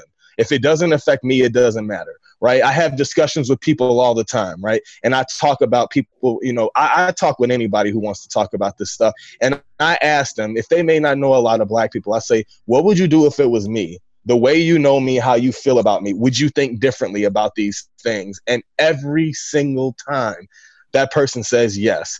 And I ask them, why am I different, right? I'm no different than they are, because that could easily be me. I could easily be George Floyd. Okay, like just over something stupid, like them thinking I had a counterfeit dollar. Okay, like running. Okay, you get a black guy got gunned down running. I run every damn day, every other day. I'm constantly running. So it's crazy, you know, the times that we're in. It's definitely unfair, but I just want to get across that it's a world thing, and we need to just be better and have more conversations. And I think that's the key. Like me throwing down your throat all day, Black Lives Matter, you're going to resist that most of the time. But if we sit down and have a conversation and I'm like, hey, this is a big problem. Let me tell you about how I grew up. Let me tell you, like, you tell me about how you grew up, and we exchange stories, you'll find that you have more in common with people than you actually know. And when it really comes down to it, it's people. And that's how I look at it, man. I don't choose to use my negative life experiences. It's definitely something that's prevalent. I've dealt with it my whole life. I've accepted it. I've learned how to navigate that, and I've learned how to work through that. I have a daughter, my wife, she's white. My daughter's mixed, right? And we're going to have to teach her differently about the world. Now, she's fortunate to be able to have both, and she's going to be so culturally ahead of a lot of people in her life, just having both of us and our different life experiences and families. But it's real, man. It just comes down to people. And it comes down to just having an understanding really for what people are going through. And everybody's going through something. We all have our own struggles. Like you do, Dan, you do, Bobby, I do myself. We just having those conversations about each other and getting to know each other. It's the biggest thing I have to stress that, because you got to talk. Yeah, it is. It's tough to open that door. I remember, so in one of my seasons, I had one of my closest friends was one of my few black teammates. We were like locker mates. Like our lockers were really close together. We lived together off the field.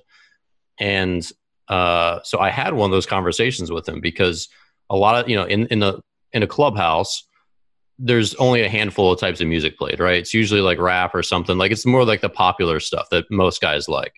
I listen to a lot of Latin music. There's a lot of reggaeton going too. Because it gets you pumped up.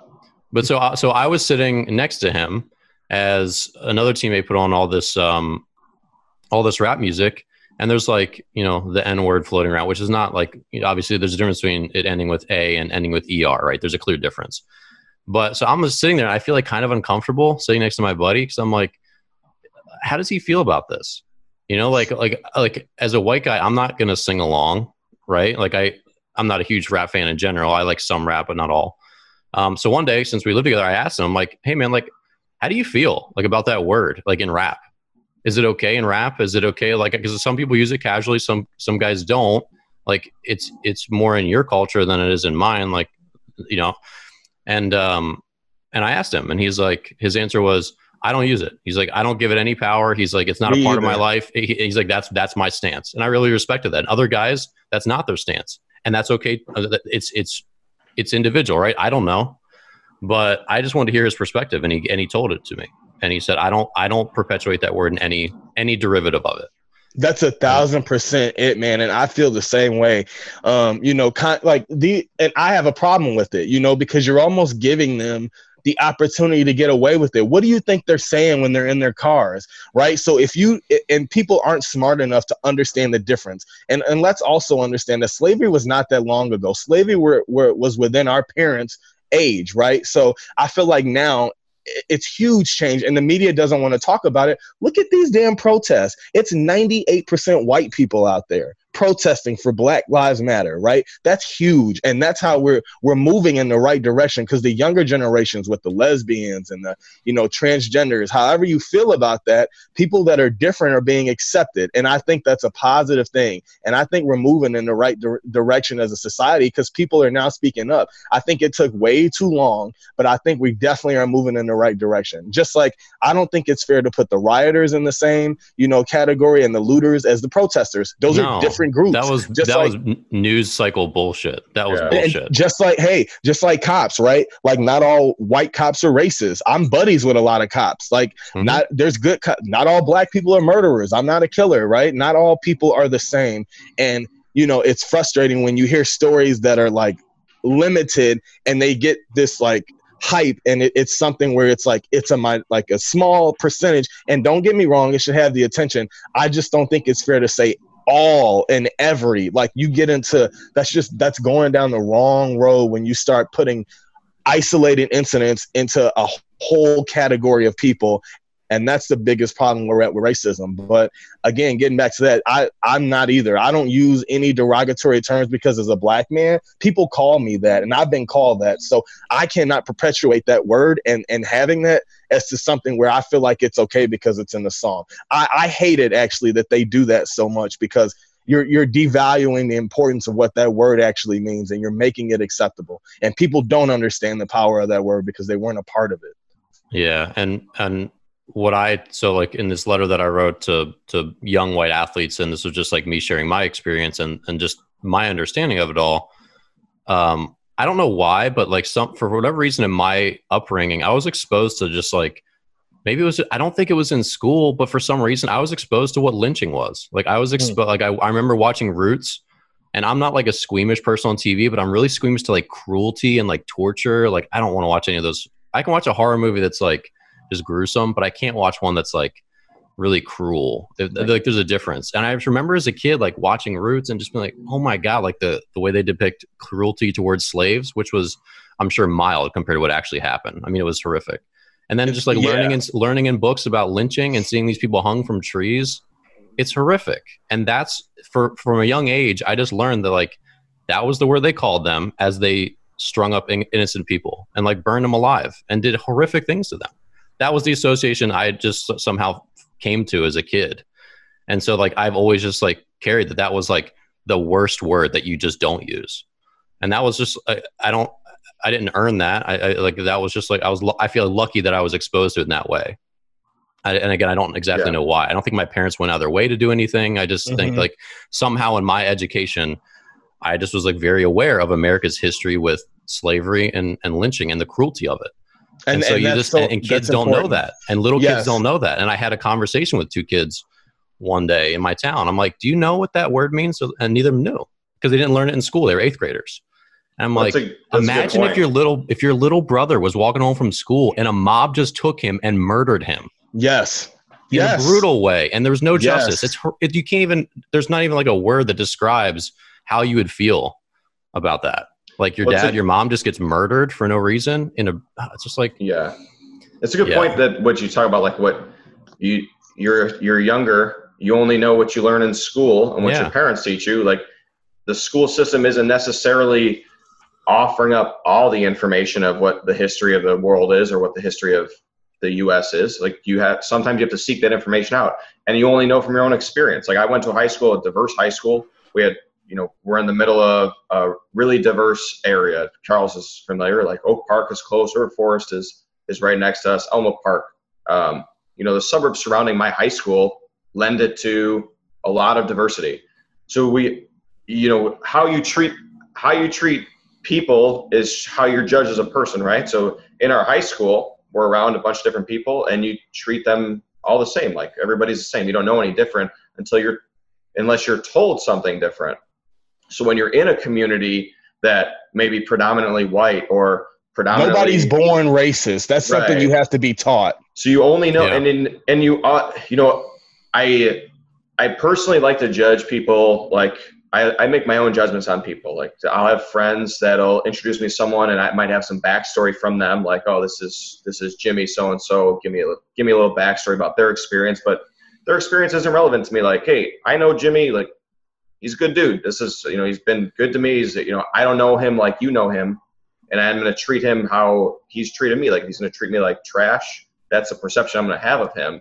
And I think it's, like you said, individually, as people listen. Like that was a good point that you made. And from other people I've talked to, other race, religion, creed, it's just listen. Like have a conversation. Treat somebody how you want to be treated. It's, you see a lot of, I have a lot of kids, and I talk to our high school kids about what's going on. And I said, look, you guys live in a different world. I said, everything you do is documented. Everything you do, everything you say, assume it's documented. Everything you do, you guys post on social media.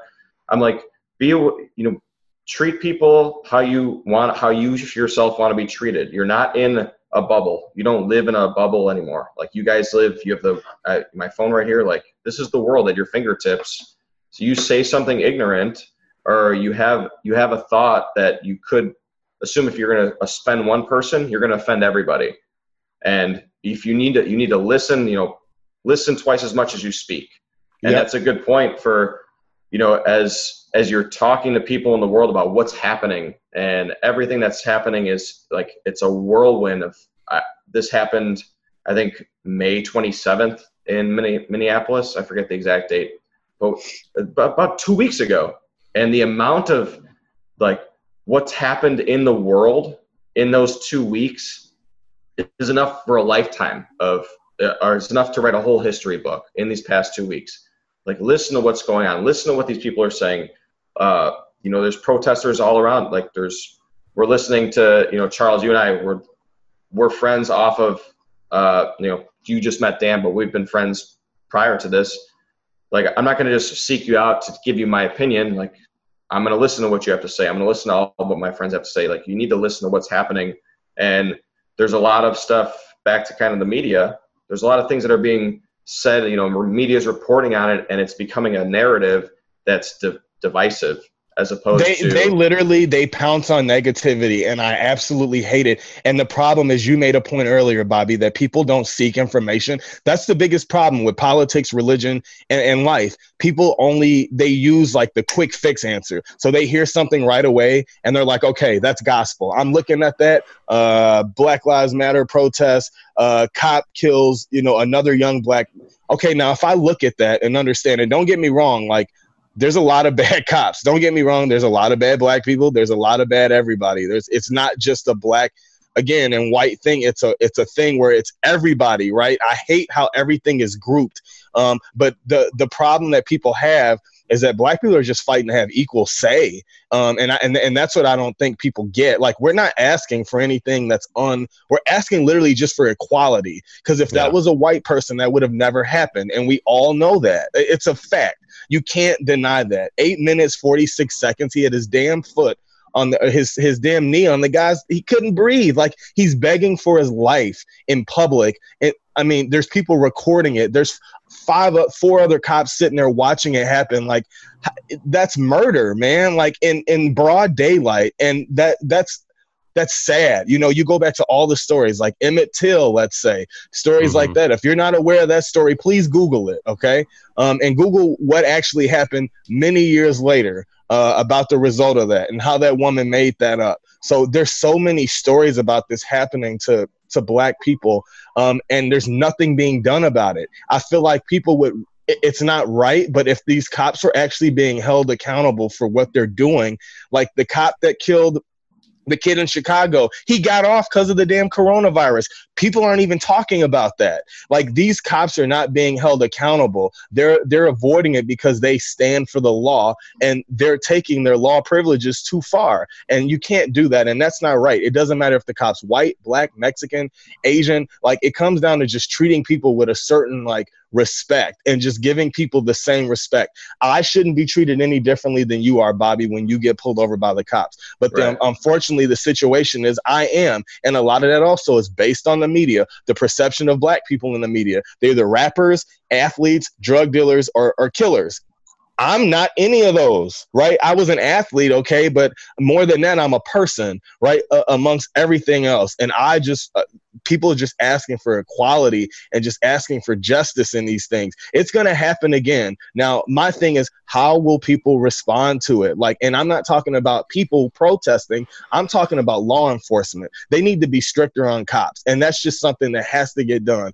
I don't think it's right. You can kill somebody like that in broad daylight over $20, right? This guy lost his life over what you thought was something that was a bigger deal. Like 20, like, even if it was a counterfeit $20 bill, like, is that worth his life? Like, and people talk about his history. I hate that stuff, and I'm starting to get fired up.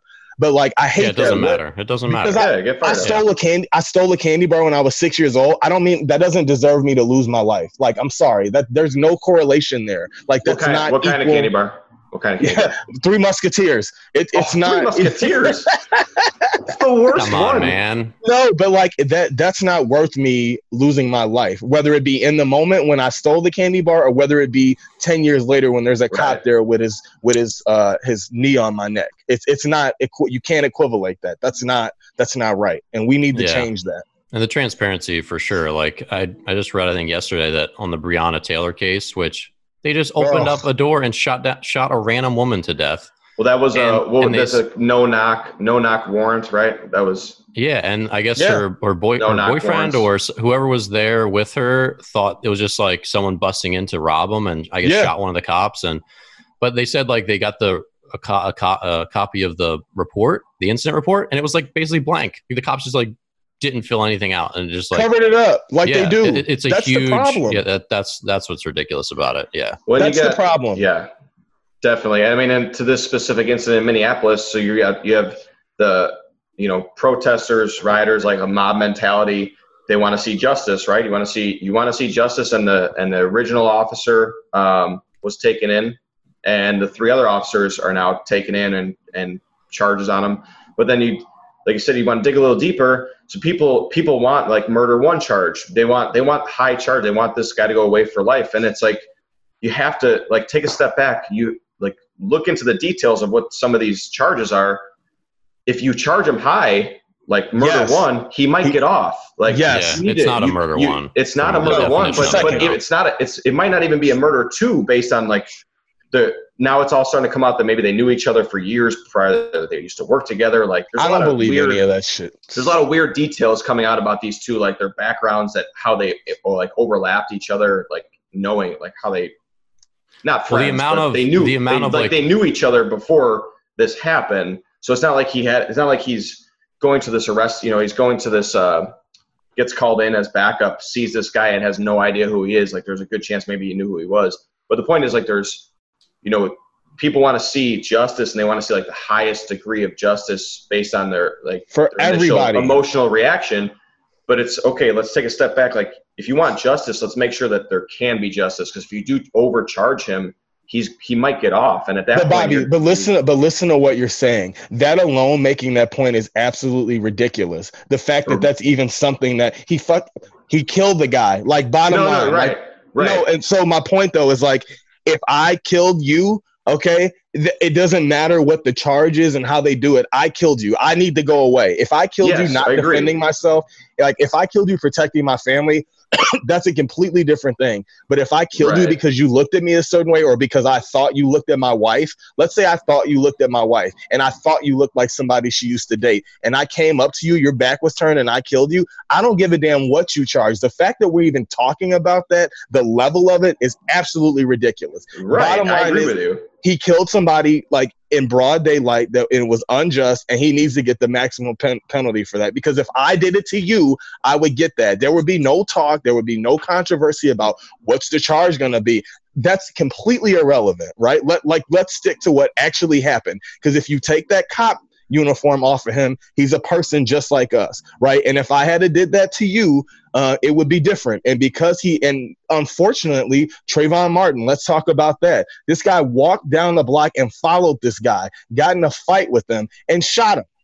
And he was a regular person. So if regular people can do it and get away with it, the guy with George Zimmerman was signing Skittle packages because that's what Trayvon Martin had on him when he died and he killed him. George Zimmerman is going around gloating about this, and he's a regular person. So if regular people are allowed to go around and create anarchy like this and it be okay and acceptable, of course cops are going to get away with it. And that is the problem. That's what everybody really needs to understand.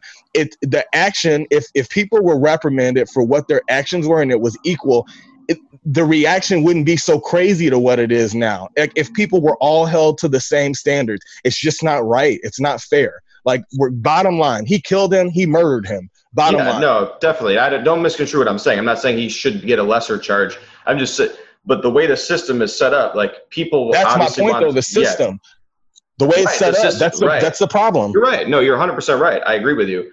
But I'm saying there's the public outrage is like they want more and more and more. It's like I see where you're coming from. Like you want more, but currently how as right or wrong how it's set up, you don't want to get pushed to the point where he ends up getting off. Like you don't want to push it to the point where I think all Bobby's saying is that the DA, they have to choose the right charge, because if they try to charge him, make sure that he goes away for what he did. That's all. That's the system. Totally, I understand what you're saying. Like the system should be, you kill somebody, you go away. Like what's wrong is wrong, what's right is right. But like how the system is broken currently, you don't want to leave it open to chance that he may get off on a technicality or his sentence be less. No, 1,000%. No, listen. Wording. That's what I'm saying. Yeah, I mean, we're on the same page. I'm just we are. And what you were saying was right. And I think so. My point was, and your point, both of our points were right. But I think my point is that the fact that we even have to have that discussion about how the system is so messed up. Right. And your point was, you were saying the same thing. The system is messed up. So let's make sure people understand that. Like he and I weren't disagreeing, and we both were right and saying the same thing. I was more or less talking about the way the system is just set up for failure for people that are minorities. And it's a fact, and we see it repeatedly. And he was saying the same thing. Make sure that it's charged in a way where he's getting the full maximum punishment. So that's what Bobby was saying. So please get that. He's not defending it. He's not saying that. No. I don't think anyone's taking it that way. Like I wasn't taking it as you were attacking me. I want to clarify, like if you want this guy to get his due punishment, like make sure that you don't overstep into some legality, well, I think you're saying like if the mob's calling, if everyone's calling for, first degree murder and we give in to all these, let's charge him, and then you can't convict him of first degree, then he gets nothing. And that's what we don't want. Right. You don't want to be the right. Right. Yes. Because a lot of people in general, like I wouldn't have when I was a kid. What's the difference between first degree, second degree, third degree murder? You don't really know. First degree is like, man, I really don't like Bobby. I'm going to go murder him. It's premeditated. And second degree is, it's like a crime of passion. Like you're in the moment, you're in a bar fight and you kill a guy. And third degree, I don't even know what that is. It's like a weird, it's called like depraved heart or something. It's strange. It's like not it's really weird. Yeah, and then there's like manslaughter charges. Accessory to murder as well, where you actually don't need to pull the trigger to be convicted of something. But if you're in that environment and you're basically like, hey, shoot this guy, and he does it, you might as well have pulled the trigger too. So it's just different. The three cops that are there, like they didn't kill him, but they didn't do anything to prevent what happened. Accessories. Right. So they're going to get charged, and people want those guys to get charged, and they're clamoring for it, and it's the protesting for it. But okay, like let's make sure that they're held accountable for what they didn't do, but they can't be held accountable if you overcharge them. Like if you charge them for murder one, like they're not going to get convicted. Yeah, they're going to end up walking, which isn't right. So let's like be smart about what you're asking for from from DA. And the thing I think that's going to be really good that comes from this is the transparency, because he had like 15 complaints against him, that officer, and there's a lot of them. I think the Atlanta officer that really beat someone up had like a crazy amount of complaints about excessive use of force, and he's still like, how many in corporate America, how many times could you have 15 complaints against you from like HR and still have your job? Like that's what the Me Too movement was about, right? Yes. The Me Too movement cleared out a lot of rich white dudes who were just being the worst to women in the workplace and getting away with it for a long time. Just huge track records. And it's the same thing here.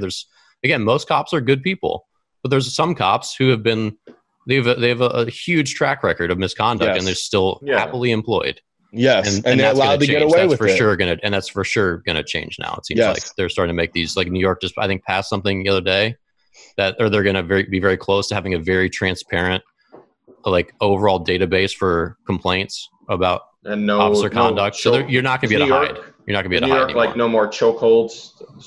No more chokeholds. Like they're all getting away Minnesota did that. Like different, whatever their tactics, whatever they're taught, like how to chokeholds are scary. Somebody. You can accidentally kill a person. Like it's happened a lot. You don't know if they're going to come back. Yeah, you put them out. You don't know if they're going to wake back up. If somebody's telling you I can't breathe, I just don't understand why you would continue to do that. Humans need to breathe. It's like every day I wake up and I try to eat, I try to breathe. There's some other core things that I do, but yeah. Like sorry, I was making a joke. I didn't mean it, but yeah. No, it's okay. Yeah, chokeholds are crazy. Like I remember, I think I watched like a YouTube video or something a while ago about like how you do a chokehold.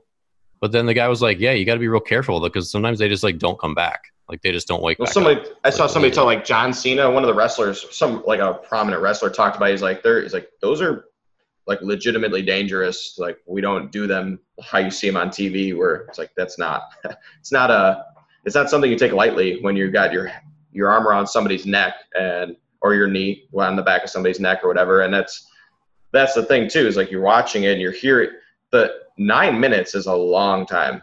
Like that is a extremely long time to do literally anything, let alone press down on somebody on the, on the concrete. I don't think, and I think it's important to say, like, I don't think anybody agrees with what this cop did or any, that's getting convoluted in the discussion. It's like, look, nobody's defending this guy at all. Yep. It's what do you need to do so it doesn't happen? Yes. And listen to what people are saying. Like, listen to the experiences of, Charles Bolden or somebody who's talking, like they're not being combative. They're not saying like your life doesn't matter or that there's not racism in other parts of the world, or they're just giving you experiences. And that's currently the topic, right? That's like the African-American experience in the U.S. is the current top of the discussion. So we're listening about it. They're not dismissing other topics. Like there are other people that get discriminated against. We get it. Like everybody understands that other people have died. Like it's not to dismiss that. It's just, this is what's top of mind. Listen to what other people are saying. You don't need to just throw out, your opinion without hearing what's, where they're coming from. Like people want to be heard. Like let them be heard. Well, and with the other cops not doing anything about it, which is a problem, that's been a systemic problem in other professions for a long time. And there's two big examples. One is, I can't remember exactly which culture. I want to say it was the Japanese airliners, but there was for these pilots, there was a culture of the pilot knows everything. He knows all. And you never what's the co-pilot? There's the co-pilot, and then there's like the first mate on a commercial airliner or whatever. But there was for a long time a culture that if you're the co-pilot or the first mate or whatever, you didn't speak up against the pilot if he was making a bad decision. And so planes would literally crash. And you'd have a co-pilot who's like, the pilot should really do this. He's making a mistake. And he wouldn't say anything because there was just like, it's such a respect culture for, the guy in charge. And finally, they're like, why are so many planes crashing? Like, this is ridiculous. I think this was like in the 70s or something. And they had to really work hard as a culture to say, you need to speak up and pilots need to allow, like, this isn't a, like, this isn't a respect thing. If you're not expected to be perfect as a pilot, and you need to let your second in command help you make these decisions. And then when they started speaking up, now there were two people making good decisions for the safety of the plane, and the accident records drastically improved. And the other one is in hospitals. There's still a culture where doctors know all, and nurses often have their opinions dismissed. Like a nurse could see a doctor administer the wrong drug, or too much of a drug, and they don't say anything, or they say something. The doctor's like, "I'm the doctor," and then people die that way, right? And so like there's been a shift in hospitals to like they have a checklist system and they have an accountability system where it's like, no, nurses, if you need to tackle a doctor essentially because they're not listening to you and they're giving the wrong medicine or something, or that they just like, because we're all people, you can't possibly, especially in a chaotic word like a hospital, like an ER, of course you could like give someone the wrong medication. You could look at a chart, see the wrong thing, and just like accidentally someone dies. And they've been working hard to fix that too. And it seems like that's hopefully something that's going to happen in the police force too, because there's no good reason to watch. Those are good points. Yeah. It's a cultural thing. Listen, like you don't want to speak out against your buddies, or you think you'll be okay. It's a frat. Yeah, it's like Well, it's not always from a place of being malicious. Like maybe those cops were like, they didn't expect George Floyd to die. You know, I don't know and that's how not to say it's right. After 4 minutes would have been enough for me to be like, hey, dude, like there's people out here, like there's people recording this, like let alone like if the guy, like obviously if you do that long enough, he's going to die. But like, where's the common sense come in where you're like, you realize that everybody's watching this and this is something where this can get out of hand. Like, where's the common sense? But common sense is not common. But that's as a cop, that's how I'm looking at it. Like, I know there's already heat on me. People are already putting this attention on me. Same thing with a black man. They go through the same experiences. They're judged and all this. But how do you not just be like, okay, dude, that's probably enough? Yeah, well, for sure. That's like the tasing. There was that other man that died as they were filming that TV show. They were tasing him and tasing him and tasing him. And I've heard tasing is incredibly painful and it like seizes your whole body up. Yeah, you go. And he's like telling him, I can't. He's like, I have a heart thing. And like, all right, so that's you probably given him enough. Like he's on the ground. Well, and there's crazy. We could talk about this all day, obviously. But there's 4 guys, and there's one suspect, whatever he's considered, whatever George Floyd is considered, I don't know, suspect or whatever he was being withheld, held for. There's 4 of you, like. You're 4 trained police officers against one unarmed guy. Like, okay, handcuffed. Yeah, and then there's a story like maybe he was in the back of the squad, and then they take him out, and then this happens. Like, what's happening there? Like, where was the disconnect of just subduing him and giving him his rights, like reading his rights, and then bringing him in for whatever the charge is going to be? Like, where did the escalation happen where now people are videotaping this guy on the ground yelling, screaming, and there's people just standing around not doing anything? What happened there? Like, why is that such a, like, why did it get to that point? What happens for it to get to that point? It's not, like, that's clearly not right. If you're sitting there and you're standing there, like, that's clearly something is wrong here. Like, that's ego, and knowing in the back of your head you have an opportunity to get away with it. Now, if these situations happen and there's harsher penalties on cops where you can actually go to prison for 30 years and you actually stay in there for 30 years, now people are going to think differently about how they do things and how they control their actions. Caution. Yeah. And I think there also needs to be more discussion between the community and the police. And they need to just sit their asses down and have those town halls and those uncomfortable conversations and explain. Let the people vent their frustration. Sit there and they're doing it, like, listen, and then, hey, say in return, whatever, like, just express like your intent as a police officer and what you're trying to do for the community, because people don't understand that. And it's misconstrued and it's taken the wrong way because they have all the power in the situation. So it needs to be more discussions within communities too, man, not just on a broader scale. And I think now that's happening. Well, it maybe not that directly, but with the people and the cops, but I think just the conversation happening on a bigger scale it's happening now, and it's important. I'm actually doing a meeting myself for the entire athletic department and the softball team and the parents and coaches on Monday night. And I'm talking about those things. So And a lot of those people are from Minnesota, Wisconsin, from rural areas where they don't have experience to what it is, you know, and they don't have knowledge of what it is to talk to somebody that's a minority. You only know what you know and what you don't know, which I think sometimes is an excuse because we have the most access to information and we're the dumbest we've ever been as a country. We're idiots and we have so much, we can find out anything. And that's sad, but it's the reality of it. But no, it's important to just keep this going, man. And I hope people just listen. That's a great quote because you sound like me. Like, yeah, there's so much information, yet we're all like collectively pretty dumb. Like you're clueless to what's happening around you. Like you're in your bubble. You're staring at your phone. Like people walk around like this, oblivious to everybody else around them. I've seen people run into stuff. Like I've been at red lights and like people, and they run into stuff. Like they're oblivious to what's happening around them. It's like you have all this information, but you're not present in what's happening around you. Like you're not present at the dinner table because everybody's on their phone while they're eating. You're not present when you're in the company of other people because you're not talking. You're watching TV. You're looking at Facebook. You're doing everything but being in a moment and like learning from other people, being in the situation to talk about things like how we're doing now, or when you're with people, how you're going to do on Monday. Nobody's in the moment. You're blinded by all the distraction around you.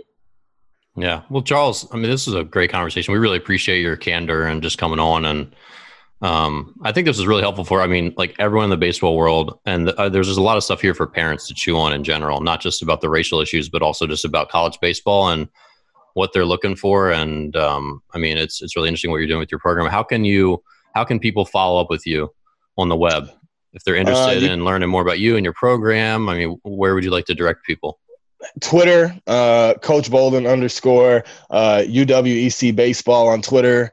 I think that's the most open, most accessible thing where, you know, and me as being a person, I know Bobby and you as well, Dan, we have to change with the times. You know, it's not even so much a Facebook thing. Everything is Twitter and everything is, you know, stuff like that. But, you know, and that'll be a good way to understand me more as a coach. You'll see other players on there that comment about, you know, the impact that I've helped make in their career. And you'll see all the players that we have committed to the program, and you'll have a better understanding for me as a person and a family man and things like that. So I would say Twitter.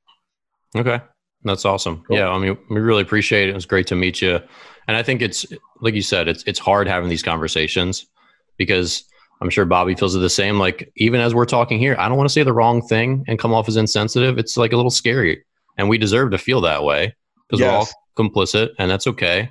But I appreciate you. I appreciate you sharing your experience and being so open about it.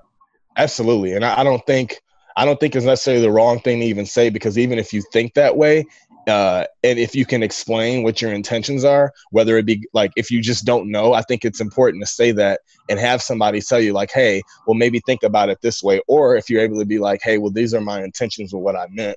I think it's important to also express that too. So I feel like people don't stop trying to be so like, say it and just understand, like, be prepared for a conversation. And accept it, like, you know, whether what your intentions are, because I think there's a lot of learning moments out of that. I think that's the problem when people don't share things. Yeah, absolutely. Bob, you want to send us off? Yeah, Charles, thanks again. This is awesome. Join us Tuesday. We have Adam Pohl on from the Orioles minor league. He's a broadcaster for an Orioles affiliate, and we're going to talk some more baseball. We can get in we'll have another Baltimore guy, so I'll be a little outnumbered. You love the Orioles.